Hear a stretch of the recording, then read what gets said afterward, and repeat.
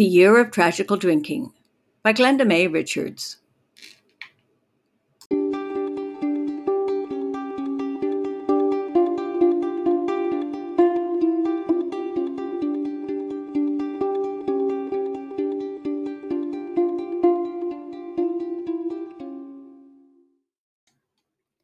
The Year of Tragical Drinking, July.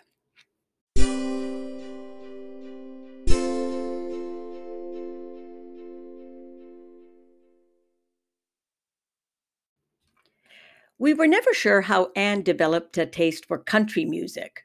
Mom and Dad listened mostly to classical music. Opera poured liberally from the stereo on Sundays. I prided myself on being quite hip to the changing music scene, moving seamlessly from Led Zeppelin to Elvis Costello to The Cure. Janet wasn't so into music, though she claims to have heard of the Gang of Four before I did. "I love a woman in a uniform," she would sing, the summer she spent in some sort of army training camp for teenage girls, undoubtedly where the whole lesbian thing started. American radio dominated the airwaves when I was a teenager. We lived in Windsor, Ontario, across the river from Detroit. Windsor stations, like all Canadian radio stations, were legally bound to play 45% Canadian content. The Motor City didn't have to worry about that puny legality. Detroit had dozens of classic rock stations, as well as ones devoted to heavy metal, gospel, and for a short period, to my joy, new wave music. Anne's bedside radio was tuned permanently to WYCD, the country and western station. Loretta Lynn, Johnny Cash, Dolly Parton.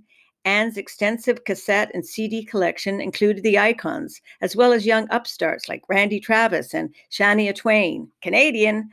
Mom and Dad even took her to the Grand Ole Opry in Nashville. Anne likes to listen to the radio in the mornings.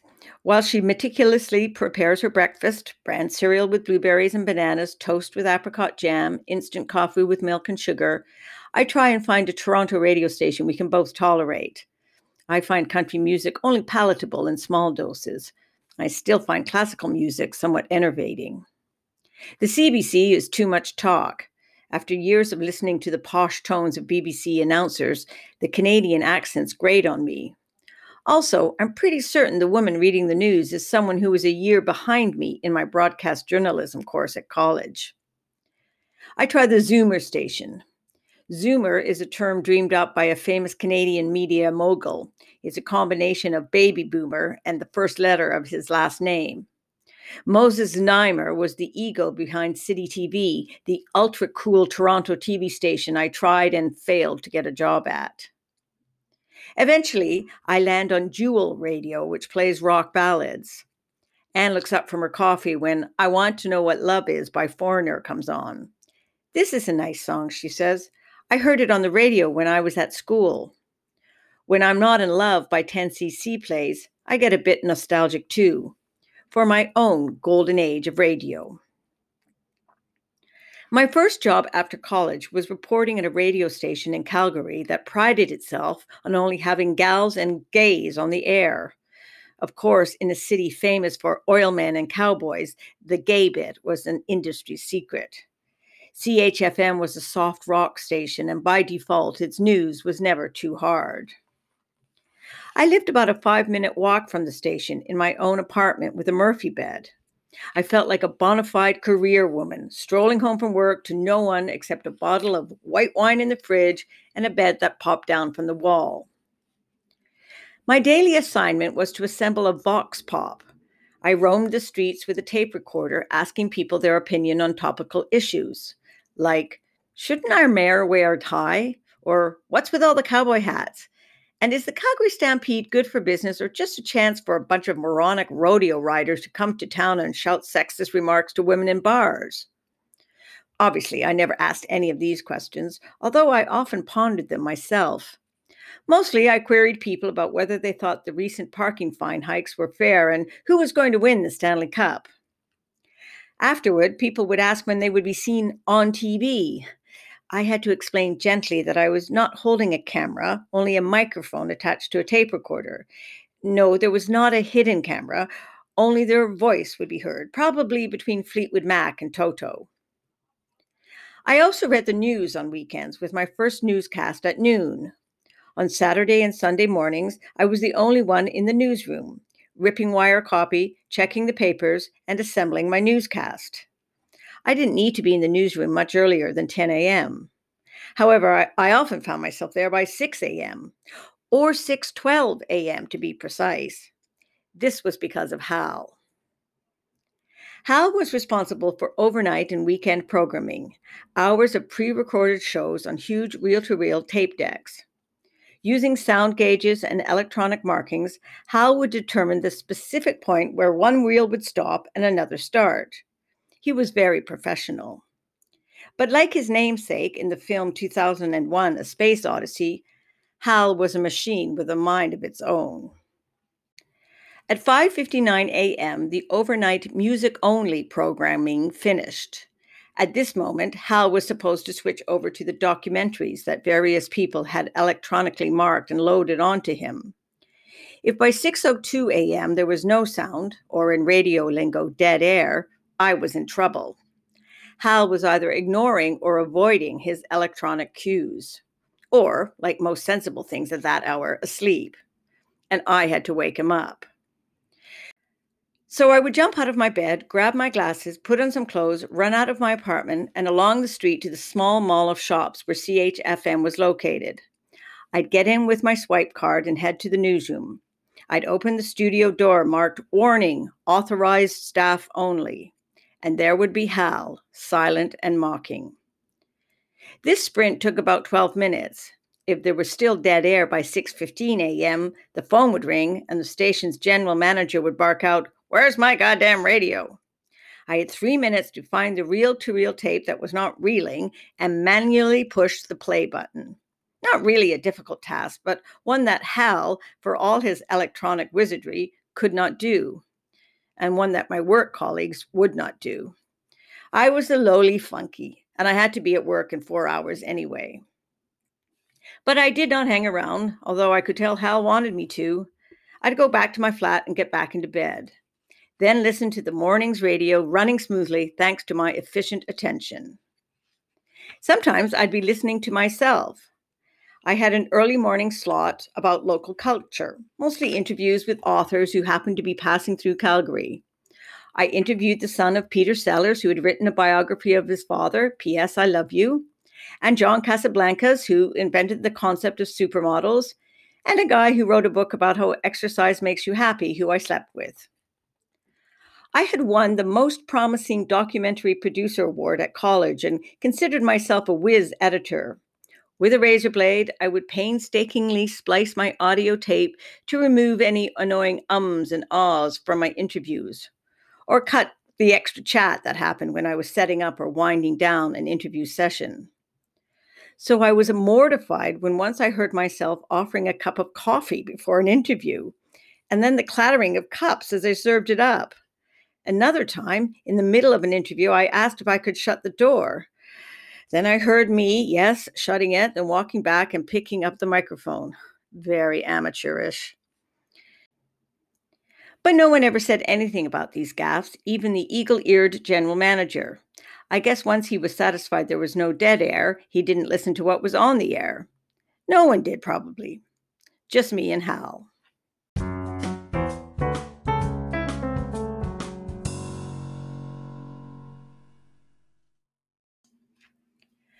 When I returned to the airwaves a few years later, I wasn't wearing any clothes. That is, I was pretending I wasn't. I was working for a phone sex company. To get this job, I was first interviewed by the manager. This was actually a test call. The manager said, "Girls are scared of my big penis. Are you?" I said, "No, I like a big penis." He asked, "What would you do with my big penis?" I said I would suck it, and so on. After 20 minutes of this big penis scenario, the manager said I was hired. "Why you want to work for PhoneSec?" he asked in his heavily accented English. "Oh, I need the money. My grandmother is sick," I said. "Okay," he said, "but you get new name, Lila." A fake name for a fake reason. I didn't have a sick grandmother. Both of mine had died before I was born. And didn't Big Penis know Canada had free health care? In reality, I was reporting for CBC Radio, a pilot for a feminist show called The Sound of Sirens. All of Lila's phone calls would be recorded in a CBC Toronto studio. The producer bought me a bottle of wine on the eve of my debut as Lila. I had quaffed most of it when the phone sex receptionist called. She had a number for my first customer. Rule 1 in phone sex world, the girl calls the guy, not the other way around. He's looking for somebody 14 and Japanese, she said. Just say you're 15 and don't worry about the accent. The producer, who was listening through the headphones in the booth, waved at me in a go ahead and do it, we need something on tape kind of way. Underage geisha girl it was. I made the call. It was pretty easy pretending to be a giggly teenager talking about taking off her clothes and touching her special spot. The call was over in 15 minutes. The next night, the producer said she wanted the show to reveal what kind of man called phone sex services. Can you keep the guys on the line a bit longer, she asked me. Ask them about their job, their life, maybe even their wife. My caller that night also wanted a teenager, this time one of legal age and from the deep south. After he'd finished, I kept him on the phone for an hour, asking him all sorts in a hammy southern accent. He was affably chatty. We talked about everything from hamburgers to house prices to his divorce. Immediately after he hung up, the receptionist rang. Why had I been on the phone for so long? If a guy hasn't come in half an hour, you hang up, she said. He's only paid for 30 minutes. If he hasn't got off, he needs to pay another $60. $60? That's what the men paid per call? I made $20 a call. This meant Big Penis was taking a very big 60%. This sexist discrepancy in pay was perfect material for The Sound of Sirens. I made a couple more calls for the show. One I had to be dominating without hitting. I just yelled at the guy to get down on his knees and beg for a blowjob. The other was a standard play with your pussy call. That guy asked for my phone number. In all, Lila made $80. Glenda never collected it. The CBC paid me 3 times as much. But it did not commission The Sound of Sirens beyond its pilot program. This confirmed for me that if I didn't have a career in radio, I might have one in the sex industry.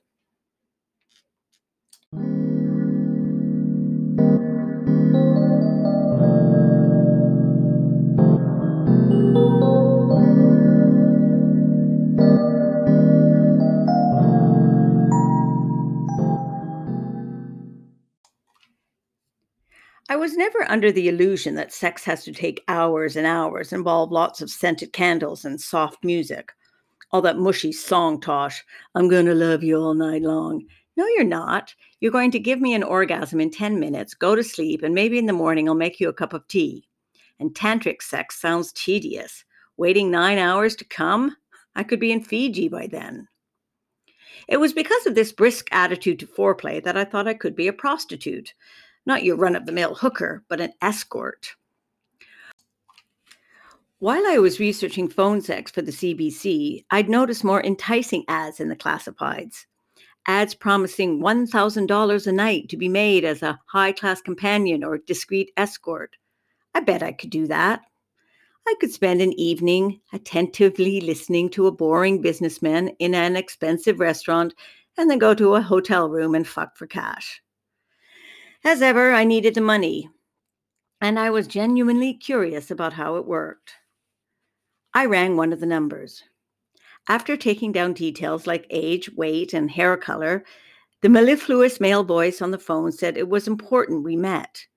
We arranged a rendezvous for the next afternoon in Natch, Tim Hortons, in one of Toronto's less salubrious neighborhoods, mine actually. I wore a tight top, short skirt, and no underwear. I was on a dare with myself. I walked the half block to TH. It was crowded, but I knew who he was. Silk shirt, black hair slicked back, expensive watch, leather filofax. He could have been a Saudi software salesman. He asked me why I wanted to do this. I said I'd fooled around a bit with phone sex and was open-mindedly looking for other challenges. I tried to switch the conversation around to ask him questions about the business. This didn't go over well. He asked if I was a policewoman trying to entrap him. I felt a bit insulted. Then he accused me of working for another escort agency and wanting to steal his business. I was faintly flattered. After about half an hour, we'd both finished our coffees, no donuts, it didn't seem appropriate, and he said, "Okay, let's go for a drive." As we walked out, it occurred to me that I had told no one what I was doing or who I was meeting. I got in the car. As we drove along the lakeshore, doors locked, air conditioning blasting against the sweltering summer, he put his mobile phone in the cradle and switched on the loudspeaker. He kept looking at me as a series of women left messages. "Hi, I've finished with Ron, and I'm going to take David now, up front blow. Listen, Mr. Mike wanted anal, and I told him that is not what was discussed, so I'm waiting. Hey, babe, a bit slimy Steven, but that's what he likes. Extra bucks for you." I knew he was gauging my reaction, seeing if I was uncomfortable. I didn't say anything and tried to keep my expression relaxed. "What do you think of my girls?" he asked. "They seem pretty busy," I said. He laughed and suggested we stop for a drink. We went into a bar and I ordered a white wine. "Ah," he said, "you're not a cop because you're having a drink." He ordered a Coke and we sat down at the back of the empty bar. He began to talk more about his girls, how he knew them personally, and how he spent time with them individually. He said a good relationship was really important and that each girl had to feel very comfortable with him alone. He said that before the girls could start working, he needed to have time with them intimately. "You see, I have to be sure that they can do it. Do you think you can do it?" he asked. "Do you think you can have sex with a man you have just met? Do you understand what I am saying?" This was the test. He wasn't going to put his girls on stage unless he knew they could sing. "I understand," I said. "Sure, I could have sex with you. Now?" he said. "Now." "Some girls prefer a neutral space like a hotel," he said. "Some prefer their own environment. Whatever is best for you." He was solicitous, trying to put me at ease. We drove back to my flat. We had sex on my sofa. We did not go into my bedroom. He didn't ask. I didn't suggest it. I took my own clothes off. He took off his. We didn't kiss, but he did go down on me expertly. I came. He put on a condom. The actual act took less than 5 minutes. It wasn't rough. It wasn't romantic. It was rudimentary. Then we sat at my kitchen table drinking water. He began to open up about his system, how the girls always met the man first at the office to clarify exactly what was wanted and the price. This was paramount. The man could not ask for extras later. Location was then arranged, one of the office apartments, a hotel room, or the girl's own place. I expressed surprise at the lack of Swiss dinners in the itinerary. He said that was a myth. His girls usually did 3 or more men a night. There was no time for supper. Men don't want all that shit. $100 usually covered what they did want. The girls' safety was important, he said. There was an ABC system used when the girls phoned in with updates. A was to let the office know they were at the agreed locale. They'd phone and say something like, "Hi, Andrea, just checking we're on for tomorrow." B, "Hi, Barb," was if something was worrying, like the guy hadn't agreed to hand over the cash first, a must. C was used if there was a real problem. "But there are never problems. My girls are professional," he said. "You just made one mistake. You took all your clothes off before me. Always get the man's clothes off first, then you're more in control. Now, can you start tomorrow? I think you do well. A sexy blonde." It was his first compliment, sincere but sly. I agreed I could start tomorrow, and he said he'd call. He shook my hand and left. I thought about what I had done. I realized I felt no shame, no guilt. All I felt was a quiet kind of triumph. I had proved that I could do it, if I really had to. I could sell myself for sex. Maybe that's the ace up every woman's sleeve. But then I hadn't been paid. I hadn't even asked what his cut was. He had said his girls could make up to $500 a night. That's 5 men. The whole scene seemed pretty labor intensive. Escort really was just a euphemism. If this had been a movie, I would have jumped in a shower and scrubbed myself clean. But I felt no need. Neither did I phone a friend. I didn't feel emotionally damaged. I wasn't lonely. I went to bed and read a book. When he called the next day, I said I was really sorry, but I had changed my mind and wasn't ready for the job at this time. He seemed genuinely sad and said he hoped that he had not offended me in any way. He wished me luck. I had tried the world's oldest profession on for size and it fit. I just decided not to wear it.